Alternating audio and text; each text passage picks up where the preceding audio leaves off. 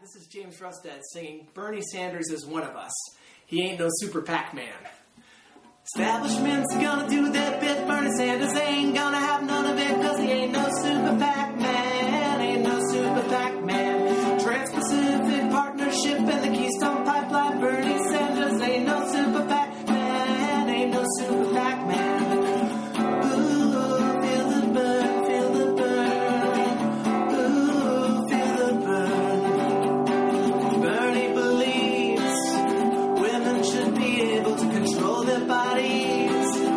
Gay people should be allowed to get married. Bernie Sanders has some real family values.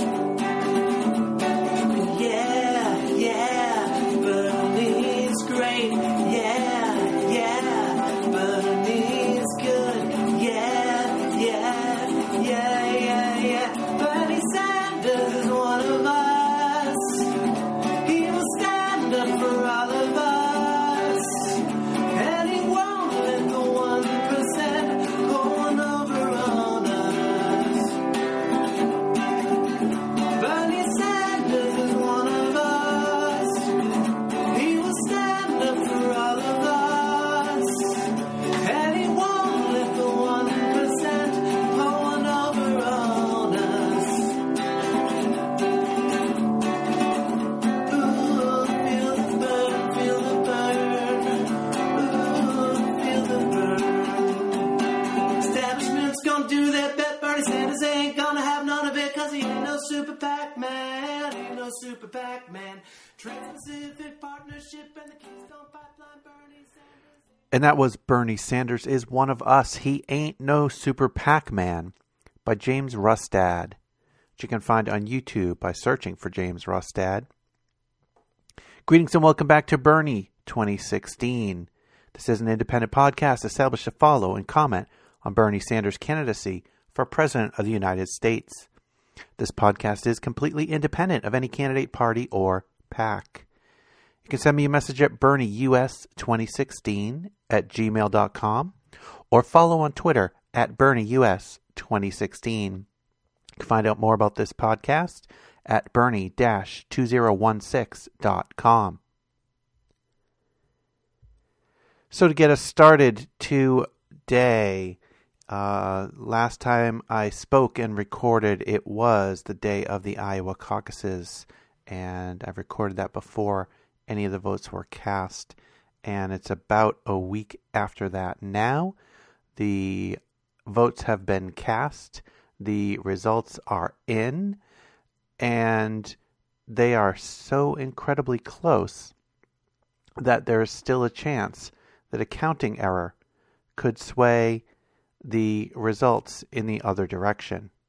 So far, the Iowa Democratic Party has been pretty resistant to the idea of doing a recount, and the traditional type of recount is extremely difficult, if not impossible, with the caucus process. But they did record the total individual vote numbers. They can double check the math and potentially see if there's anything that was not recorded accurately. And Bernie is, in his campaign, is considering things, but they're not pushing for anything. And to be honest, whether a few points or a few votes swung one way or the other would not really have a major impact on the overall campaign. Bernie came out with the vote total of 49.6%, only 0.2% behind the vote total of Hillary Clinton. And I call it the vote total, but in reality it's not actually a vote total. The caucus process is very complicated, and the numbers that are counted at a caucus go towards what are known as state delegate equivalents, and there are between 1,000 and 2,000 of those across the state. And the difference between Hillary's state delegate equivalent total and Bernie's was about 4. Last numbers I saw, Clinton had about 701, and Bernie was at 697. So that's where those percentage totals end up coming from. It is a complicated process, more complicated than I even understand when all the pieces come together. But in any case, I think we can safely call it a tie. With the numbers that stand right now, Hillary and her campaign could certainly call it a win, but it is a win by some of the narrowest margins possible. In fact, 0.1% swung in the other direction, and it would be dead even. So, call it what you will. Bernie Sanders did an absolutely phenomenal job with no establishment support in the state, with very, very little media support and endorsements in the state. I'm not sure if any significant media companies in the state made an endorsement for Sanders. And with very few pundits on Sanders' side, Hillary has the politicians and the media and the millionaires, and Bernie has the people. And in Iowa, they showed that the people do have the power. But instead of me talking more about Bernie Sanders and the Iowa campaign results or the Iowa election results, I will let you hear Bernie Sanders speak about those results and his next steps on the night of the Iowa caucuses.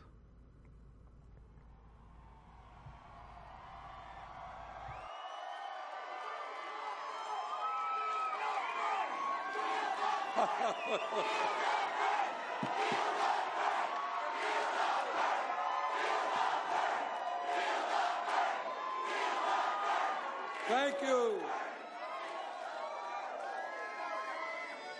Iowa, thank you.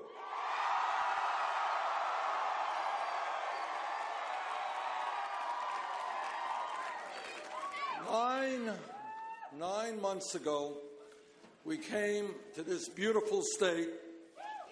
We had no political organization.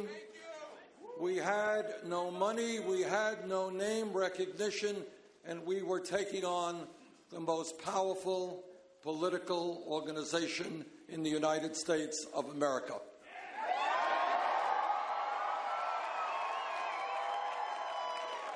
And tonight, while the results are still not known, it looks like we are in a virtual tie.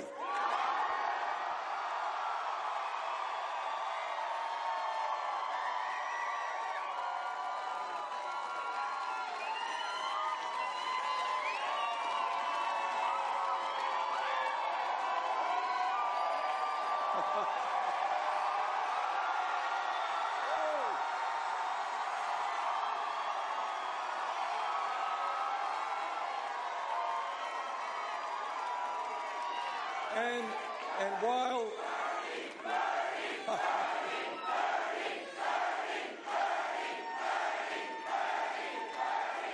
and while the results are still not complete, it looks like we'll have about half of the Iowa delegates.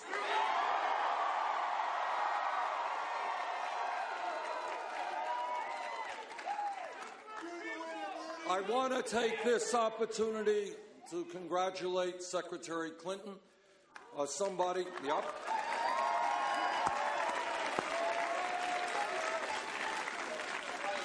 and her organization for waging a very vigorous campaign. And I want to thank Governor O'Malley.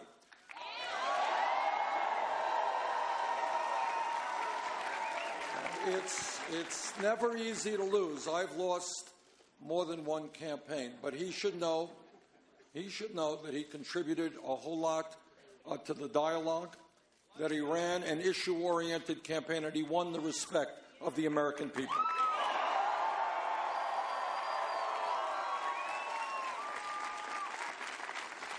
As I think about what happened tonight, I think the people of Iowa have sent a very profound message to the political establishment, to the economic establishment, and, by the way, to the media establishment.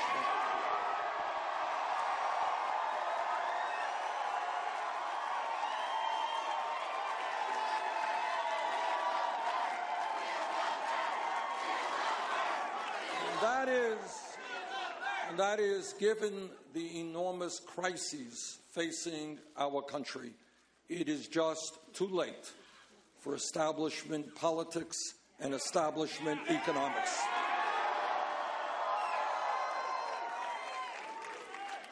What the American people have said, and by the way, I hear this not just from progressives, I hear it from conservatives, I hear it from moderates, and that is we can no longer continue to have a corrupt campaign finance system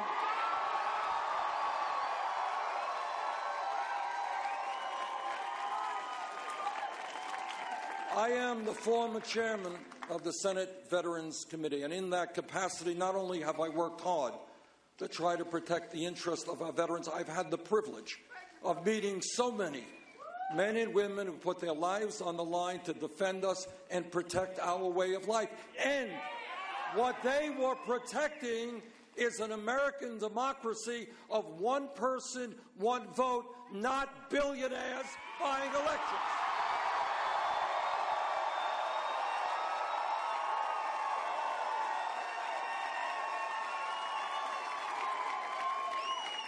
I am overwhelmed and I am moved by the fact that millions of people throughout this country have helped volunteer in our campaign, that we have received in this campaign 3.5 million individual contributions.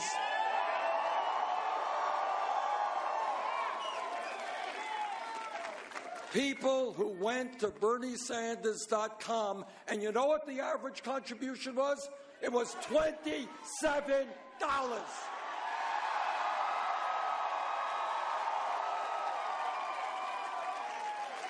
We do not represent the interests of the billionaire class, Wall Street, or corporate America. We don't want their money.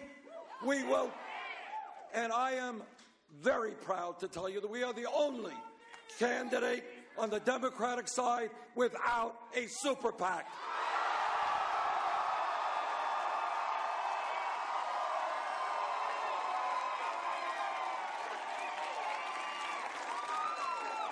And the reason that we have done so well here in Iowa, the reason I believe we're going to do so well in New Hampshire and in the other states that follow, the reason is the American people are saying no to a rigged economy.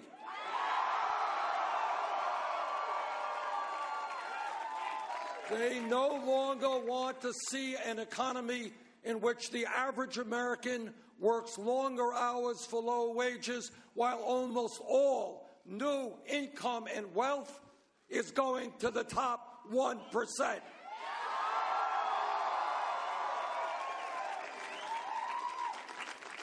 What the American people understand is this country was based and is based on fairness. It is not fair when the top 0.1% today owns almost as much wealth as the bottom 90%. It is not fair when the 20 wealthiest people in this country own more wealth than the bottom half of America. So you guys ready for a radical idea?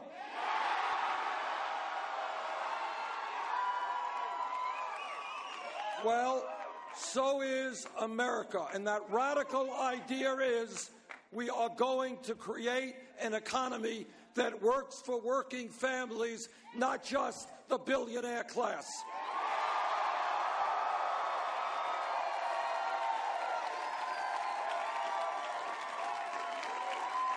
And yes, when millions of our people are working for starvation wages, we are going to raise the minimum wage to $15 an hour. And yes, we are going to have pay equity for women.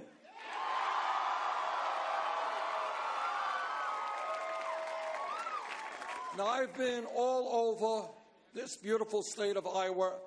We have spoken to some 70,000 people, and in meeting after meeting, I hear people standing up and they say, Bernie, I went to college. I graduated college. Now I am $60,000, $80,000, $90,000 in debt. That is crazy. That is crazy.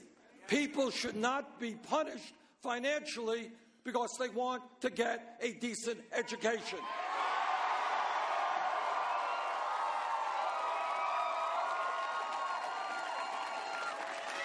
And that is why I believe that in the year 2016, public colleges and universities should be tuition-free.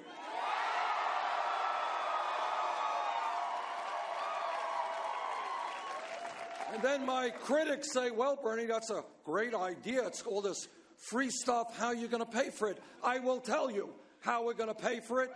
We are going to impose a tax on Wall Street speculation.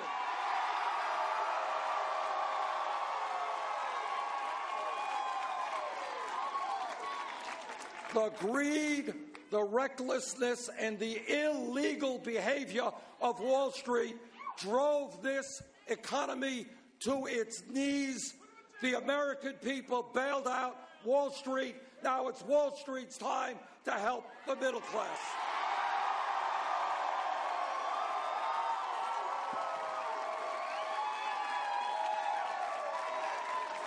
And when we talk about transforming America, we will end the disgrace of having more people in jail than any other country. Disproportionately African American and Latino. What we are going to do is provide jobs and education for our kids, not more jails and incarceration.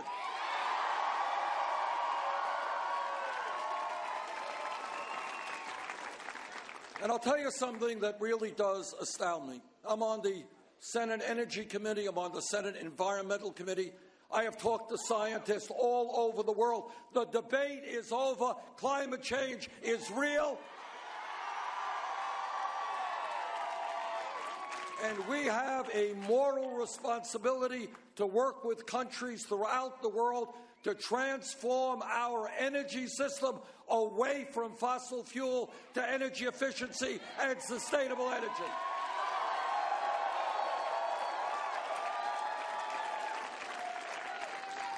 And what amazes me, what totally amazes me, is that we have not one Republican candidate for president prepared to come up and tell us and agree with what virtually all scientists agree with. And you know why they are not prepared to do that? Because on the day that they do acknowledge the reality of climate change and call for change, you know what happens? They're going to lose their campaign funds from the Koch brothers and the fossil fuel industry.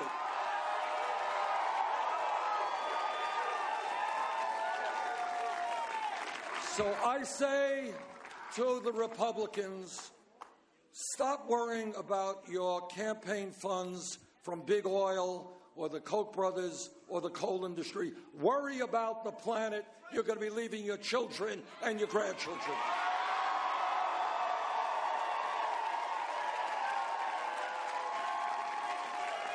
Now, I have been criticized during this campaign for many, many things. Every single day. That's okay. That's okay. But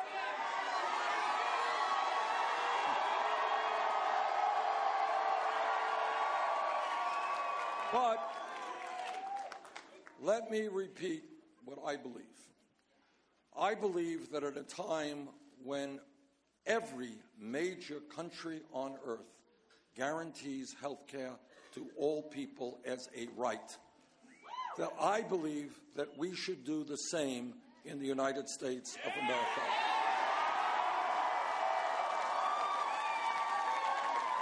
So for all of my critics out there in the Wall Street Journal and the Washington Post and in corporate America, wherever you may be, let me tell you straight up, yes, I believe that health care is a right, not a privilege.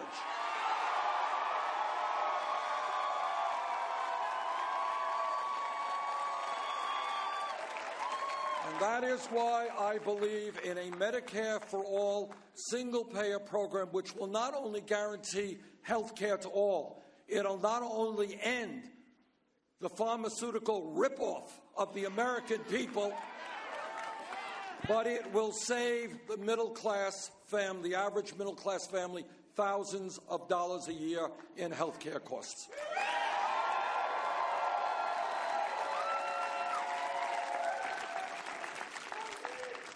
Let me conclude by saying what no other candidate for president will tell you, and that is that no president, not Bernie Sanders, not anybody else, will be able to bring about the changes that the working families and the middle class of this country, that our children, that the seniors, our seniors, deserve. No one president can do it because the powers that be, Wall Street with their endless supply of money, corporate America, the large campaign donors, are so powerful that no president can do what has to be done alone. And that is why what Iowa has begun tonight is a political revolution.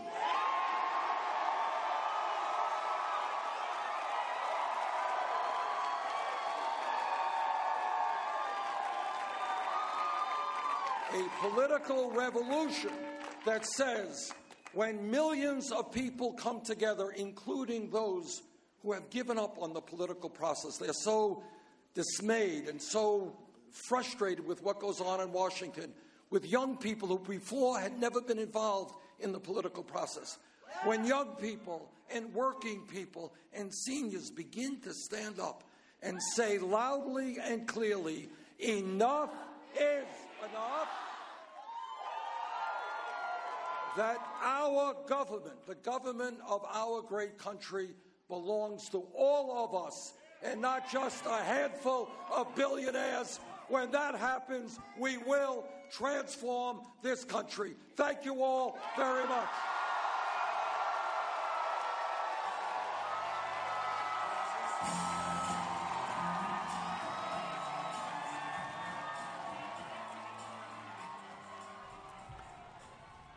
And that was Bernie Sanders giving a speech following his historic results in the Iowa caucus, where he drove to a tie in the results of that caucus with Hillary Clinton, the candidate who had such a strong air of inevitability and I think such a strong feeling in the Democratic establishment that it was her turn, faced very few challengers and very few and no well-known challengers. And Bernie, being one of those challengers that decided his ideas and his platform was the best platform for the country. Didn't let that deter him, nor did the 3 or 4 other significant Democratic candidates who started the race against Hillary and for the nomination for the Democratic candidate for president. So I spoke last episode about the water crisis in Flint, Michigan, and have a small follow-up piece on that. And this piece is from Politicus USA by Jason Easley. Democratic presidential candidate Senator Bernie Sanders is calling for a federal criminal investigation into Governor Rick Snyder and his administration after it was revealed that the Snyder administration knew of a potential link between Legionnaire's disease outbreak and the water in Flint, Michigan. The Democratic presidential candidate said, quote, "The latest revelation about the public health crisis in Flint is horrifying. It is unacceptable that anyone on Governor Snyder's team would not act swiftly at even the slightest chance that residents were becoming seriously ill from the drinking water in Flint. Because of the conduct by Governor Snyder's administration and his refusal to take responsibility, families will suffer from lead poisoning for the rest of their lives. Children in Flint will be plagued with brain damage and other health problems. Not only should Governor Snyder resign immediately, the Justice Department must hold everyone accountable who knew about this crisis and did nothing. The federal government needs to take every possible measure to ensure that the people of Flint get clean drinking water as soon as possible." Sanders is right. There must be a federal criminal probe into the administration and the governor himself. Rick Snyder has refused to take responsibility. The governor's response to the crisis has been inadequate. Nationally, Republicans have been trying to devise mechanisms to make the victims pay for access to clean water. What happened to the children of Flint was a crime, and federal authorities must investigate and prosecute every member of the Snyder administration for the intentional mass poisoning of an American city.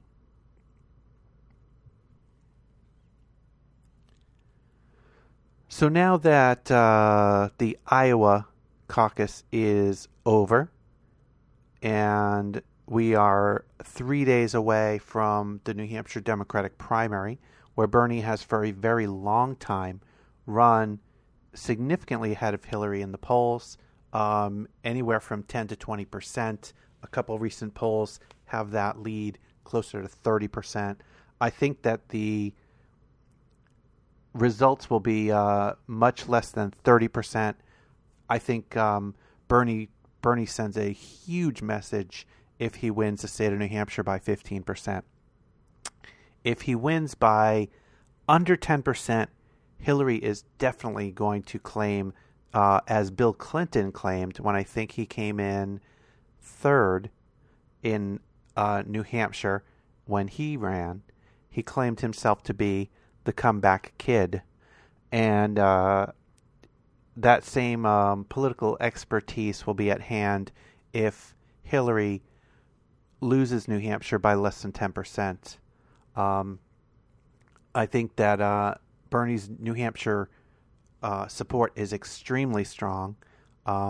It would be phenomenal to see a 15 to 20% win on his side. But like I said, to raise expectations that high is going to just cause a media storm if Bernie wins by, a single-digit percentages in New Hampshire. Despite New Hampshire looking the same way that Iowa did, with all of New Hampshire's major political leaders, the governor, the senators, the Democratic senators, the representatives, all of those inclined to support a Democrat are supporting Hillary Clinton.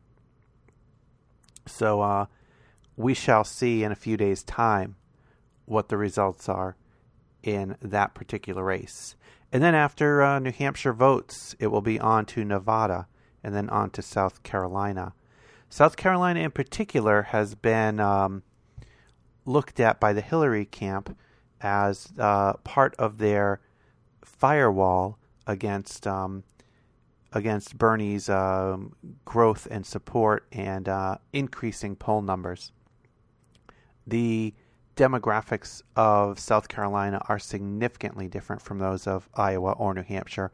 Iowa and New Hampshire are extraordinarily white in their demographics. And South Carolina, in the Democratic Party in particular, and those people who tend to come out and vote, are disproportionately black in relation to the portion of the overall country that is, African American. So a very, very large minority presence in South Carolina, and Hillary is counting on that and counting on the fact that Bernie is in the polling challenged in the African American community with gaining support in the same way that he has gained support among especially young people in the white community. But there are some positive signs. Bernie has some very high-profile supporters from the African American community. He has some supporters from the state Democrats at the State House in South Carolina. And this story from WYFF Channel 4. It's WYFF4.com. And this is by Tom Lobianco, and he is from CNN. South Carolina Democrat Harpootlian backs Sanders. Richard Harpootlian, a former South Carolina Democratic Party chairman known for his sharp tongue, endorsed Bernie Sanders on Wednesday, saying the Vermont senator reminds him of President Barack Obama.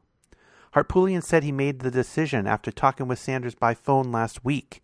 He said Sanders' passion reminded him of the kind Obama exuded in 2007 when they first met. Quote, "You sort of say, well, can he do it?" Harpootlian said. Quote, "It's like 2007 when I met Barack Obama fully intending to support Hillary Clinton. And after a half hour with him, he convinced me. Not convinced me so much as I saw a passion in him." South Carolina will likely be a pivotal state for Sanders and Clinton, showing whether she can fend off his momentum coming off their virtual tie in Iowa and his sizable polling lead in New Hampshire. Harpootlian was optimistic that Iowa improved Sanders' chances in the Palmetto State. Quote, "Iowa shows that he can play, especially with folks under 30. And that under 30 demographic is enormous for Bernie Sanders. In Iowa, 84% of the caucus goers that supported Bernie that were under age 30 supported Bernie Sanders, including 84% of the female caucus goers that were under the age of 30. So Bernie just has absolutely enormous support in the younger crowd and the younger voters out there. If the millennials and the other younger voters really turn out and really take part in this election, Bernie Sanders can absolutely win the national nomination for the Democratic Party. And some great news on the national side when we take a look at the national polls for Bernie Sanders. So I think just yesterday this story came out. This was printed in or published in BusinessInsider.com. And this is by Brett Logirato. Senator Bernie Sanders closed a 30-point gap with former Secretary of State Hillary Clinton to virtually tie her in a new national survey published on Friday. The poll from Quinnipiac University found Clinton leading Sanders among National Democratic Party primary voters 44 to 42%. That was a wild swing from a mid-December Quinnipiac poll that found Clinton leading 61 to 30% nationally over Sanders. Quote, Democrats nationwide are feeling the burn as Senator Bernie Sanders closes a 31-point gap to tie Secretary Hillary Clinton, said Tim Malloy, the assistant director of the Quinnipiac poll. The Friday survey presented fresh signs of momentum for Sanders, who surprised much of the political world when he came close to overtaking Clinton in the Monday night Iowa caucuses. He also appears primed for a win in New Hampshire, which holds its primaries next Tuesday. He's up by more than 20 points in an average of recent polls of the state.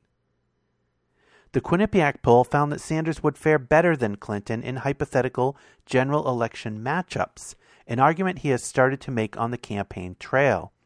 For example, while Clinton would lose to Senator Marco Rubio by 7 points, Sanders would tie him. He also would double Clinton's margin of victory over real estate magnate Donald Trump. So an amazing swing in this poll, this national poll from Quinnipiac, showing that Sanders is within the margin of error within only 2 percentage points from Clinton's support in that poll.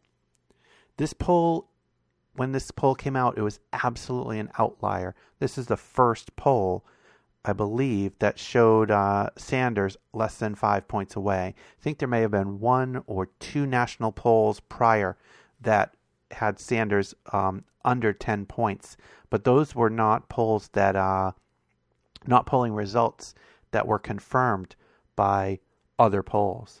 So I already saw at least one story that said essentially, don't believe this poll. It shows such a huge swing in what appears to be a fairly short amount of time that I think people rightly have skepticism about the results of this poll.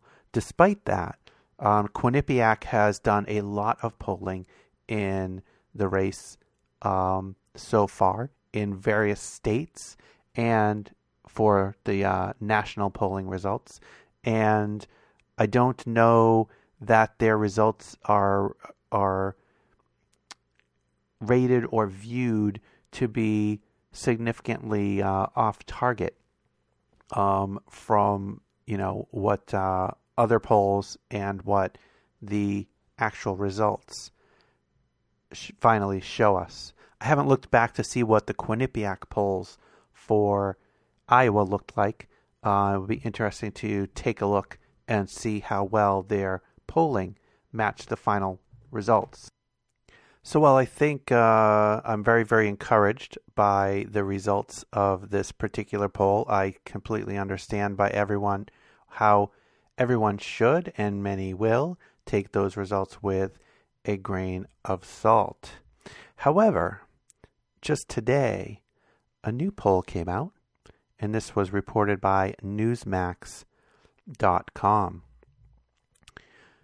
And don't see a author for this particular one.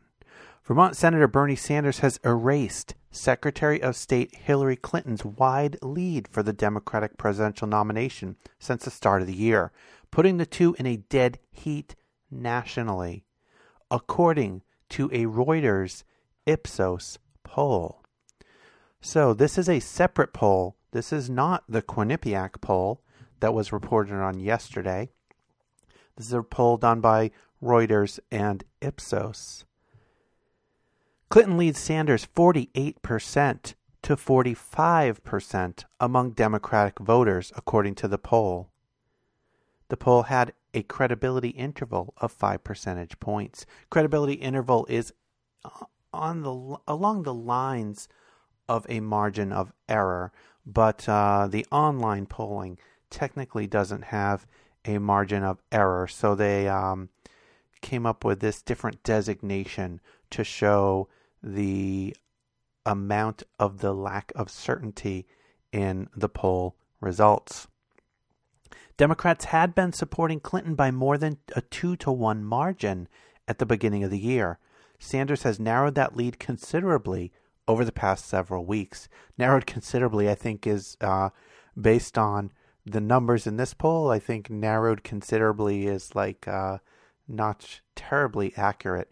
I would say nearly eliminated is a more accurate description of the change in this poll.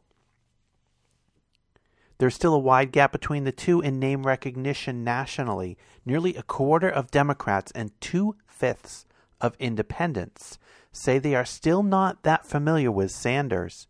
In comparison, Clinton has almost total name recognition among voters. And that's been huge in fueling Hillary Clinton's lead in the national polling and in the polling in many states so far. It is why many people, is one of the reasons why many people felt that she was the inevitable nominee for the Democratic Party, and why so many fell in line behind her and gave her support. And I don't want to denigrate the support, the reasons why any of her supporters chose to support her. I think that by and large, nearly all of them support her because they support her policies. I think there's probably a small number who support her because they believe that she can win and they believe that she can maintain the White House for the Democrats while not agreeing as extensively with her policies. But I don't believe there are people who completely do not believe in what Hillary stands for and is running on, who then would support her. I think there are other alternatives for most of those people to make other choices.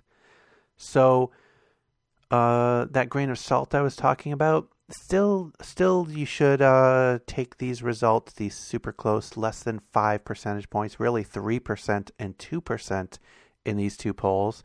Still, it is only two polls so far, but incredible to see these two polls taken about the same time, or at least very, very closely together, showing very, very similar national results, with Bernie having trimmed down Hillary Clinton's wide lead to 2 to 3 percentage points.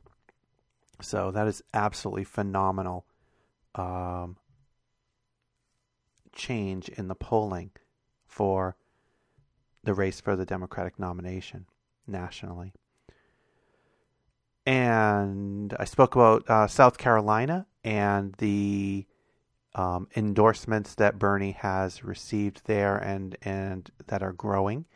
And another endorsement that Bernie got this week will probably go some distance to raise his visibility and raise awareness of him and his candidacy in the Black community. This from WashingtonPost.com by John Wagner. And before I get into it, just want to make a note, and I've said this before, John Wagner of WashingtonPost.com has done some of the best, most consistent, fairest reporting on Bernie Sanders' campaign. I think there are probably 3 or 4 people out there, probably 2 or 3 of those people are not part of the corporate media. And just want to say kudos to John Wagner and the way that he has been covering the Sanders campaign. Former NAACP leader Ben Jealous to endorse Bernie Sanders.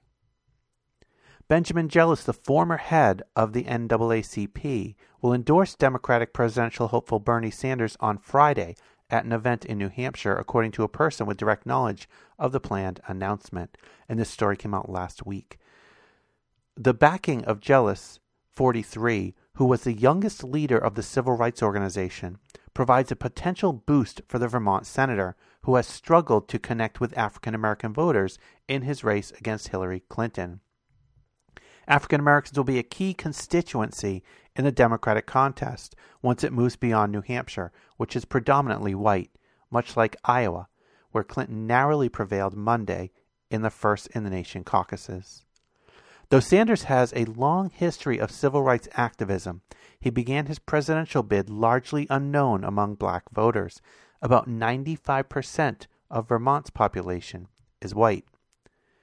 Clinton has enjoyed large leads in polling among African Americans, as well as the endorsements of a broad array of black elected officials. And I looked for a audio recording of this endorsement and was not able to find one, but do have a piece that was posted on BernieSanders.com, written by Ben Jealous. And this was the written text of what was prepared to be delivered on February 5th. Thank you. It's good to be back in New Hampshire. People may wonder why a former head of the NAACP would come all the way up here to speak on behalf of a senator from New England. So let me explain why I'm here. I'm here because my family, like our American family, stretches from the White Mountains of New Hampshire to the black soil of the South. My black grandparents fell in love at Virginia State University, and my white grandparents fell in love right here in Lebanon, New Hampshire, at the local high school. Growing up in a family that mirrors much of our American family, I can attest to the fact that if there is one thing that unites our nation as a family, it is our love for our children and our growing concern that the American dream must not die on our watch. I've been awakened by phone calls about a black cousin murdered in Maryland's streets.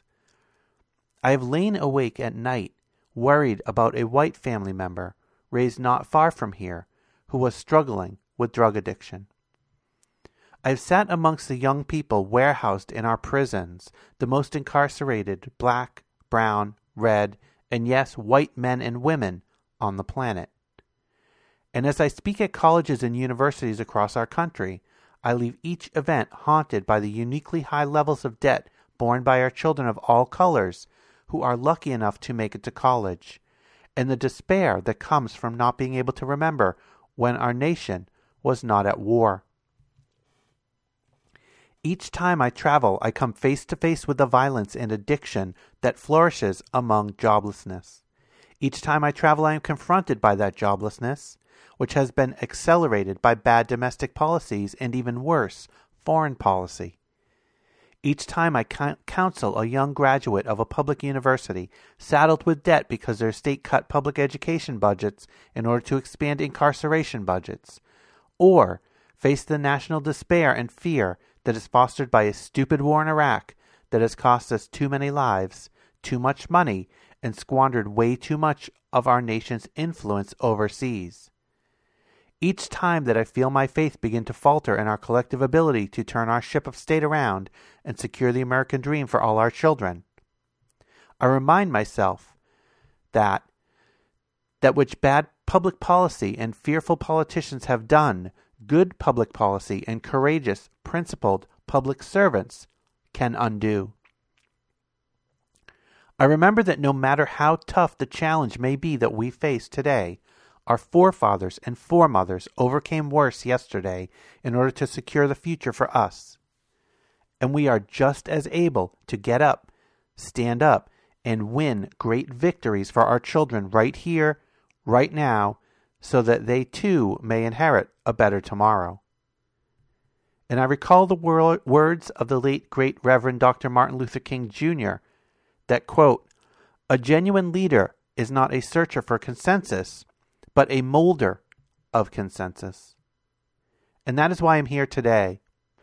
Bernie Sanders has been principled, courageous, and consistent in fighting the evils that Dr. King referred to as, quote, giant triplets of racism, militarism, and greed.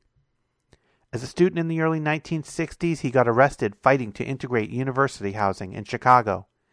Today, as a senator, he has an A+ rating from the NAACP.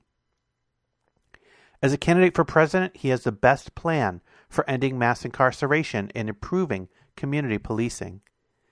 And lest we forget that the special tragedy that is the wrongful execution of the innocent, almost always from low-income families and usually black, like Troy Davis, He is the only remaining candidate who opposes the death penalty.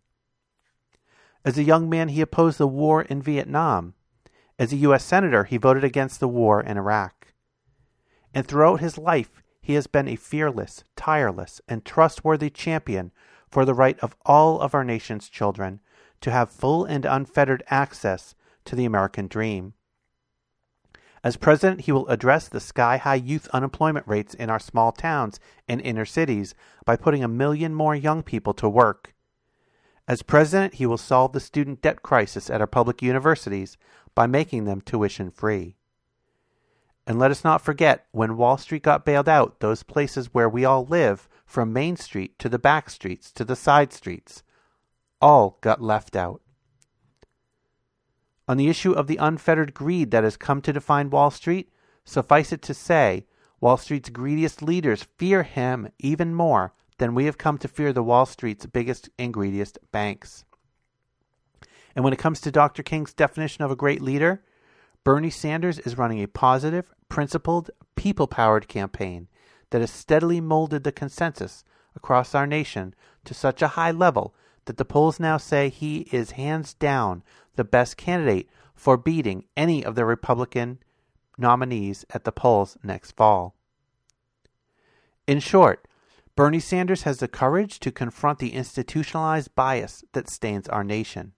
Bernie Sanders leads with the sort of freedom-minded conviction that strikes fear in the military-industrial complex, the prison-industrial complex, and the worst of Wall Street. And most importantly, Bernie Sanders is a type of leader we can trust to fight for the future of all our nation's children as if they were his own. It is for all these reasons that I am proud to endorse Bernie Sanders for President of the United States. And those were the remarks by Ben Jealous, the former head of the NAACP, when he endorsed Bernie yesterday.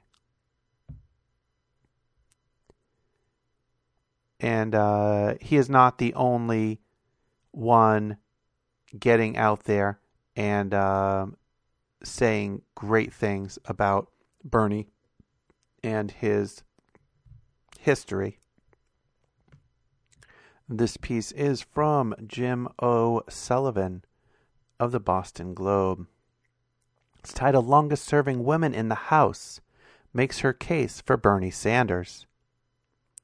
A few minutes after the CNN town hall for Democratic candidates ended Wednesday night, a former White House speechwriter amplified the swelling chorus of Obama alumni rallying to the cause of Hillary Clinton against Bernie Sanders. Quote, "Who has written the most persuasive case for Bernie's electability?" tweeted John Lovett, who previously worked for Clinton and helped produce The Newsroom on HBO. Quote, "I want to understand how people are convincing themselves." Consider longtime Ohio Congresswoman Marcy Kaptur pretty well convinced. The longest-serving woman in the U.S. House, Kaptur, a Democrat, officially neutral in the race, called Sanders, quote, "the only voice we've had the last 3 decades of all these presidential candidates who is actually talking about the economic issues that are actually affecting American families." Kaptur, a longtime ally of organized labor and outspoken opponent of President Clinton's free trade policies, stopped just shy of endorsing Sanders, but praised him for his ideological consistency.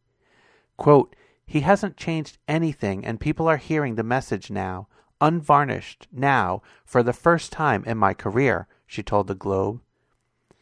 Quote, "First time in my career that I've heard a candidate give voice to what we've been struggling for and against in this Congress for the last quarter century." She contrasted that with Clinton, saying, quote, "I must say that when Secretary Clinton was Secretary of State, I don't recall her ever attempting to balance free trade agreements or change them in any way." As polls showed a tight race in the Iowa caucuses, which Clinton narrowly won Monday, and depicts Sanders far ahead in New Hampshire, the Democratic establishment has rallied behind Clinton. Several former Obama aides have weighed in publicly on her behalf. A Toledo Democrat and member of the House Progressive Caucus, Kaptur said her comments Wednesday were her most discursive yet about Sanders' candidacy, and came in response to a question about the day's back and forth between Sanders and Clinton over progressive credentials. Much of the sizzle in the Democratic primary has focused on Sanders' ability to corral the energy in the party's left-wing base, assailing Wall Street and pushing populist rhetoric. In Wednesday night's town hall, Clinton pushed back, arguing that she and Sanders share the same goals, but she also stumbled over questions about her six-figure payments for speeches to investment bank Goldman Sachs. Said Captor, quote, Senator Sanders has always been there. He has never been a Johnny-come-lately, and he has never changed positions. Captor said Clinton had belatedly come to oppose the Trans-Pacific Partnership, noting, quote, Senator Sanders was there from the very beginning. Quote, the issue that has been the most cutting for the American people has been their economic welfare. Over the last quarter century, they have been dealt such heavy blows. I have always regarded Senator Sanders as one of the most pristine voices on their behalf, whether it was auto workers in Ohio or farm workers from New Mexico. Comparing Sanders to former President Harry Truman, Captor said, quote, in many ways, his struggle in this campaign is very noble because he is up against the most powerful forces, economic forces, that have caused so much harm. They'll try to diminish him, and I admire the fact that he's running, that he is an agent of change in our society, and that he doesn't have the billionaire class lined up behind him. He is a senator from Vermont.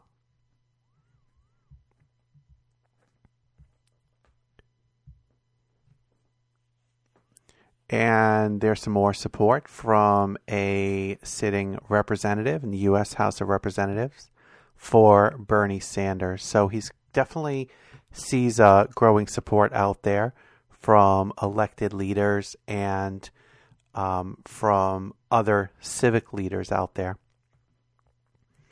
So the campaign is being fought hard in the public, in the corporate media, in the, I hesitate to call it alternative media, but in the non-corporate modern media, which takes part in many ways online and through social media.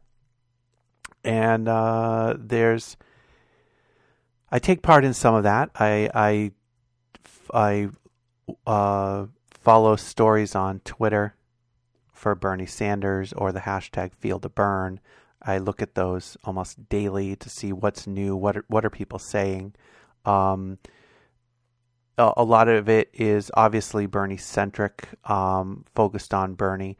A lot, as I mentioned before, when I started following Sanders early in his campaign, you know, the Twitter commentary for Bernie or Twitter stories that were posted on Bernie were overwhelmingly positive. And more recently, in the last couple of months, that has turned, and there's a lot of negative comments towards Bernie out there in Twitter, which is the main social media mechanism that I keep my eyes on. But certainly I expect the same is on Facebook and in many other places. On the flip side, there are a lot of angry, irate, ignorant comments flowing towards the other candidates as well. And Hillary certainly gets her fair share, probably more than her fair share. And along those lines, has in the corporate media recently, there have been a few stories targeting Bernie supporters and those people who claim they support Bernie, who take their online bashing to the extreme. And this first one is from Jezebel.com. It's theslot.jezebel.com by Joanna Rothkopf. Bernie Sanders' campaign is concerned about the Bernie bro as they maybe should be. If you disrespect Bernie Sanders, you're going to get a visit from his social media goons. They are passionate about campaign finance reform, staying active in one's 70s, and being very, very manly. They are the Bernie Bros.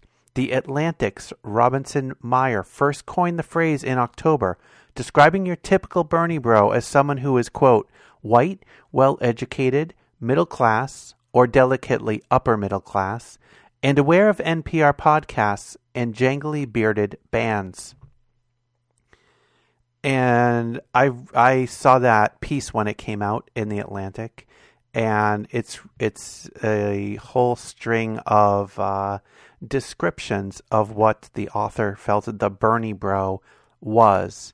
And actually, if you read through it, the Bernie bro described in that piece is not really the Bernie bro that the current corporate media is describing. The Bernie bro from the original piece was a very passionate supporter of Sanders and Sanders' policies, and was focused on the policies. You should go and take a look if this particular slant on the race interests you. You should go and take a look at that original story and see where the phrase was coined. But the corporate media these days is using that Bernie bro moniker in a very different way. And the only real significant complaint I have about it is some of those pieces carelessly throw the term out without being very specific about who they believe these individuals are.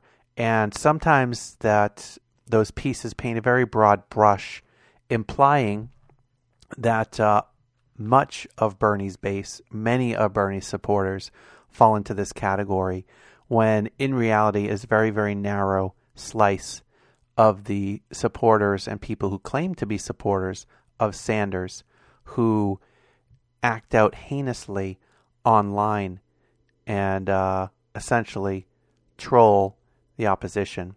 But back to the piece.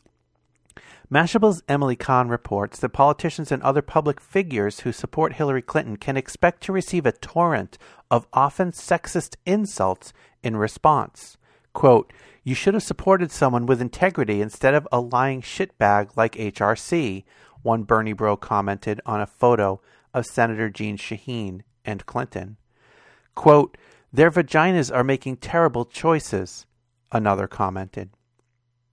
The vitriol became so much that Mike Casca, Sanders' rapid response director, took to Twitter to make an appeal for common decency. Quote, "We love our supporters and we know we wouldn't be here without you all, but it does add a layer of complexity when we have to track what you all do during some moments when we are shaping our messaging." Sanders' digital media director Hector Sigala followed up on Reddit. Quote, "Above all, just know you represent our movement and be respectful with those who disagree with you." Quote, "Yeah, I'll admit I was guilty of this when talking to a Hill Dog supporter," and it's DAWG, unquote. One bro responded. Quote, "They just become so condescending when talking about the issues that it can set off your temper. Definitely going to focus on being more respectful and being the bigger man when debating Bernie's policies."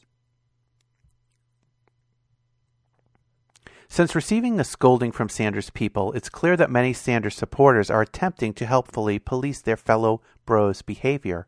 In an attempt at shaking loose some bros from the internet's rafters, I posted the comment, quote, "Bernie is great, but isn't Hillary more electable?"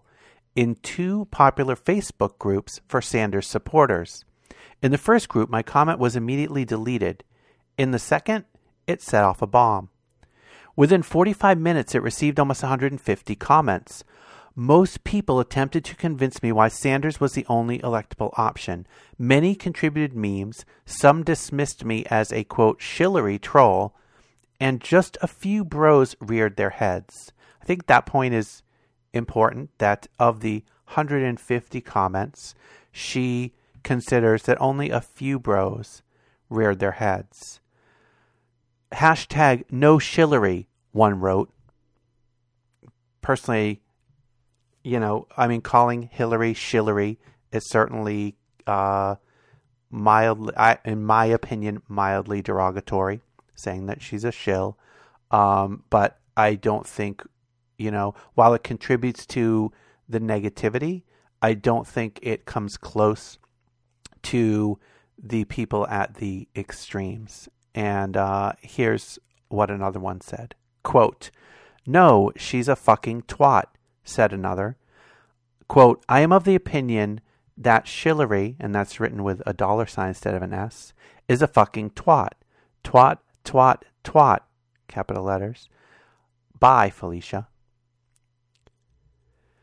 Quote, "Bernie is great. If you have any morals or ethics, that is the end of the discussion. If, on the other hand, you have no moral compos," I think maybe that was supposed to say compass, "then why not say Trump is more electable than that clit trash? There, now you can vote for the winner. You idiot. Use your vote to do the right thing, or get that weak shit and go home." Each time I was attacked, though, other supporters condemned their language and exclusivity. When one bro told me I shouldn't be in the group, another responded, quote, "Yes, she should. We would love for you to come aboard the Bernie train. Please watch. Continue to do your research and keep asking questions. We need to keep educating people, not turning them away. Everyone should. Hashtag feel the burn." So these extremists, these trolls, they exist. They exist in social media, in any popular form of social media. YouTube is rampant with them. Twitter is unfortunately also rampant with them. I don't particularly partake in Facebook. I expect there's quite a lot there. And probably one of the big havens for that type of trolling, condescending, crude, disgusting response is unfortunately for all the good people on that service, unfortunately on Reddit.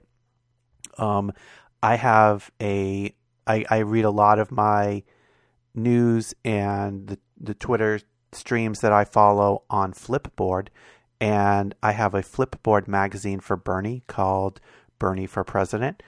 And the Flipboard magazine process allows you to post things and also allows you to comment on posted things. And while I've found some outstanding discussion-based commentary on Flipboard in the magazines that I've looked at, or the comments on the items that I've posted, which also others have posted as well, there's also much too much douchebaggery. And I think any amount of douchebaggery is too much douchebaggery.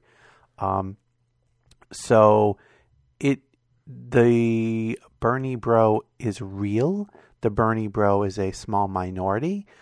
And bottom line for me, unfortunately, and I'm very proud of all the Bernie supporters that take those individuals to task. But I think when it comes to the bottom line, assholes are everywhere.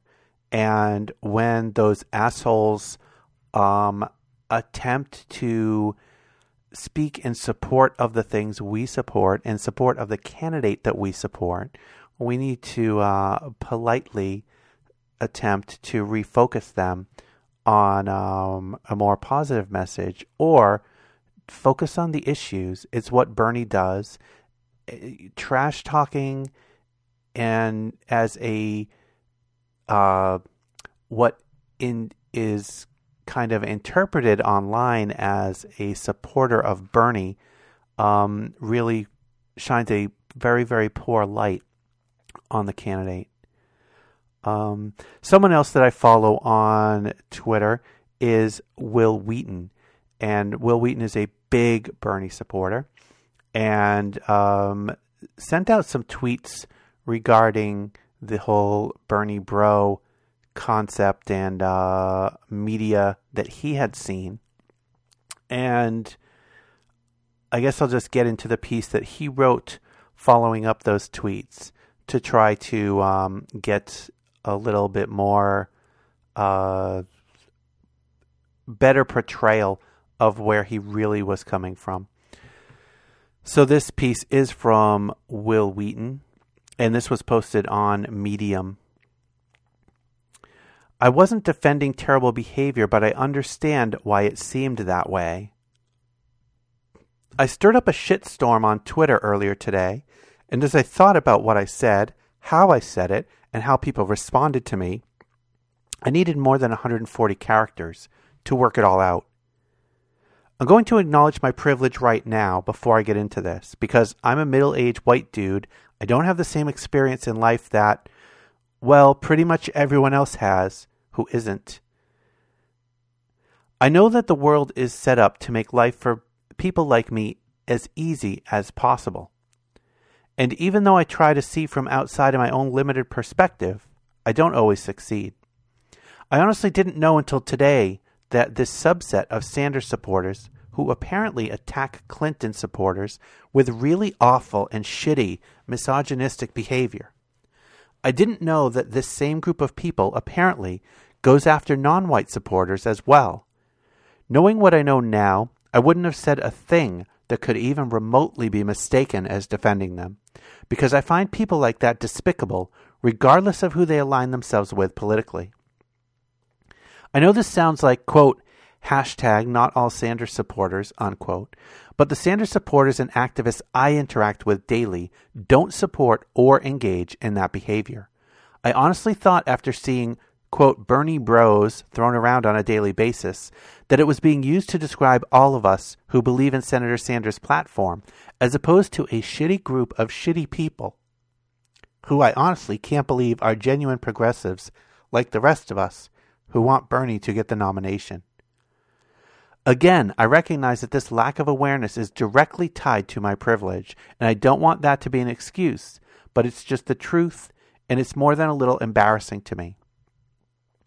I began to feel like all of us who are on Team Bernie were being written off by our fellow Democrats, the political media, and the establishment as bros who are just angry men only supporting Sanders because we can't bring ourselves to support a woman. I find this suggestion as offensive and childish as a suggestion that Secretary Clinton's support is based solely on her gender. I honestly felt like it was an effort to undermine and minimize our support, to simply write us off as sexists. And it wasn't entirely unreasonable to feel that way, because those of us who supported then Senator Obama in 2008 were relentlessly attacked by Clinton supporters as being sexist jerks who wouldn't vote for a woman. And they were in turn often called racists. Both accusations were stupid and lazy, in my opinion.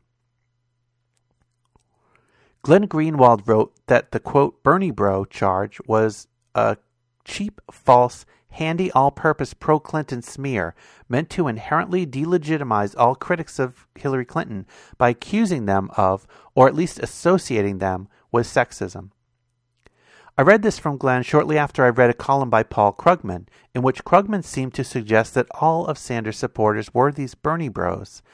I felt that it was unfair and inaccurate. When I think of a bro, I sort of think of this guy, and I'm pretty sure that there aren't a lot of folks out there who think that guy is awesome.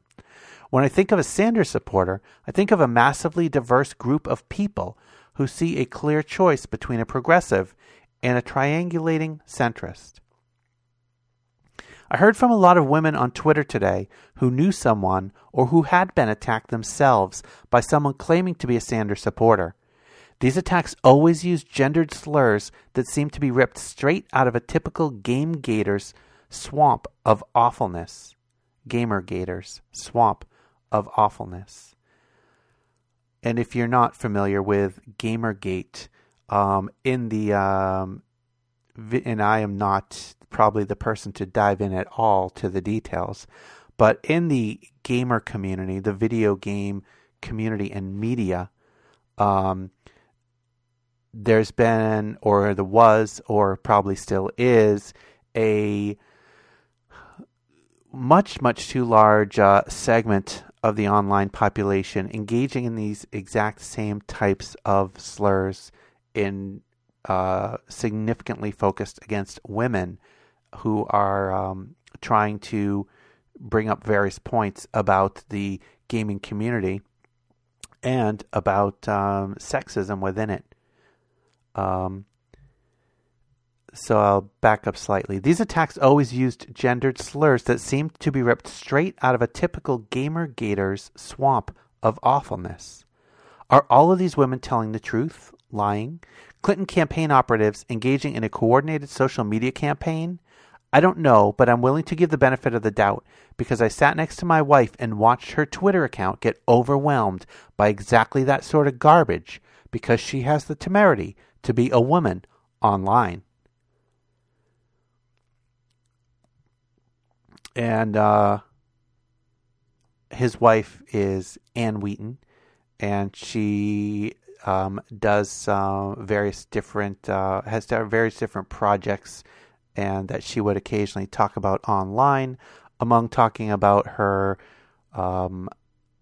things that went on in her life in general, and I was going to say maybe so occasionally, but rarely, something political, but really probably very rarely. And she recently quit Twitter because of the assholes that would respond when she would make a statement in these disgusting, derogatory, incredibly hateful ways, including death threats. So while this is not the typical Sanders supporter, and I would venture to say that the vast majority, and I would venture to say nearly all of Sanders supporters would condemn this type of language and activity. Unfortunately, there are a small number of these people, and they're getting a lot of press, and they are getting play in the media, and whether that's media blowing things up or whether that is media feeling they're genuinely reporting on a real issue, which I certainly believe it is a real issue. That's to each individual author's motives.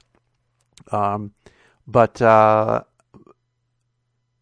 I would speak for many of us in the Sanders campaign and hope that many of us speak out at any opportunity that we get. I condemn this behavior. I think we collectively condemn this behavior. It puts a negative stain on Bernie's campaign. And I think where the press is more likely to come out about this is because Bernie's running his campaign not in a negative way. He's running his campaign proudly stating that he doesn't run negative campaign ads, very carefully staying away from topics that are likely to skew things in a negative way. That has led some people to put extra pressure on his campaign when there is any slight resemblance of something that could be taken in a negative way, which makes it challenging for him to make effective criticisms on Hillary's record without a number of people claiming that it's going negative. I think that from both sides, Hillary certainly does the same, pointing out, describing your opponent's record and how you differ from that record, or how you feel that record is bad and those decisions were bad, is not necessarily negative campaigning. I think negative campaigning is the kind of crap that these real, actual Bernie bros are accused of and actually have done. There's a clear record that these trolls have taken part in this kind of disgusting bashing, and I think virtually all of Sanders supporters would ask them to please stop and wish it would end now.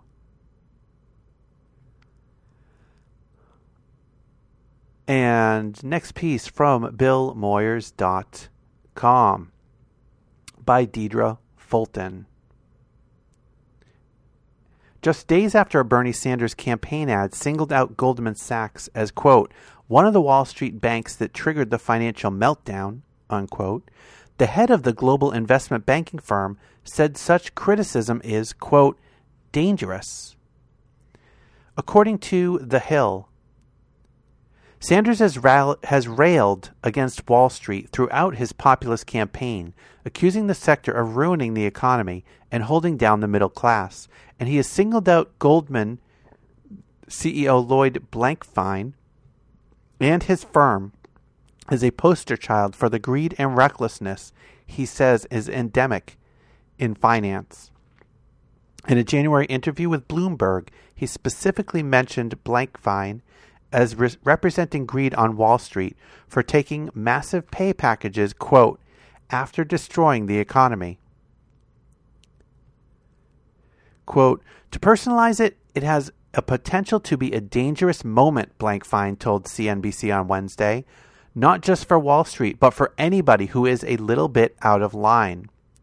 Blankfein also reportedly argued, quote, that Sanders and his ilk are too rigid to get anything done. On the campaign trail, Sanders has criticized not only big banks, but rival Hillary Clinton's cozy ties to them. Bloomberg notes that Blankfein, who supported Clinton for president in 2008, also, quote, declined to endorse a candidate for the 2016 U.S. presidential election, saying his imprimatur could harm that person's chances. Quote, I don't want to help or hurt anybody by giving them an endorsement, Blankfein said in response to a question about whether he was backing Clinton this time around. And interestingly, while saying he was refraining from supporting Hillary Clinton because he did not want to help or hurt anybody by giving them an endorsement, his attack against Sanders' statements has actually given Sanders a backwards endorsement.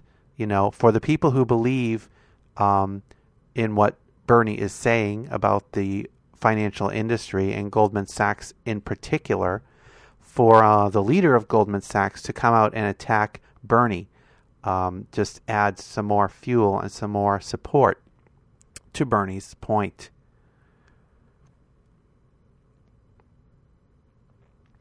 So, wrapping up this week, we are, as I mentioned earlier, 3 days away from the New Hampshire primary, and with some high expectations, with some phenomenal poll numbers that Bernie is seeing out of New Hampshire, it is extremely likely that he will win that race.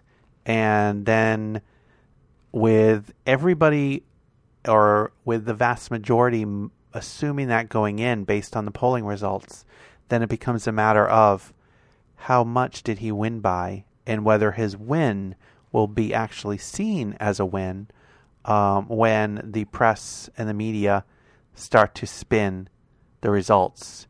And knowing how the corporate media is stacked against Bernie, he better win really big to not get a avalanche of attempted takedowns based on those results. But I'm really confident. I'm very confident coming out of the Iowa caucuses with the super strong support that we saw there, and with the polls out of New Hampshire, that Bernie is going to have a decisive and clear victory in New Hampshire that really won't be able to be spun in any other way. I am really looking forward to seeing those results. So, if you want to reach out to me, you can send me a message at BernieUS2016@gmail.com. You can take a look at the website Bernie-2016.com, where you'll find a link to that Flipboard magazine I spoke of earlier. Or you can follow me on Twitter at BernieUS2016. We are heading out tonight with Bernie Sanders, Who the Hell Is He? By Tatyaya, which you can find on YouTube. That is Tatyaya. Thanks for listening. Bernie Sanders, who the hell is he?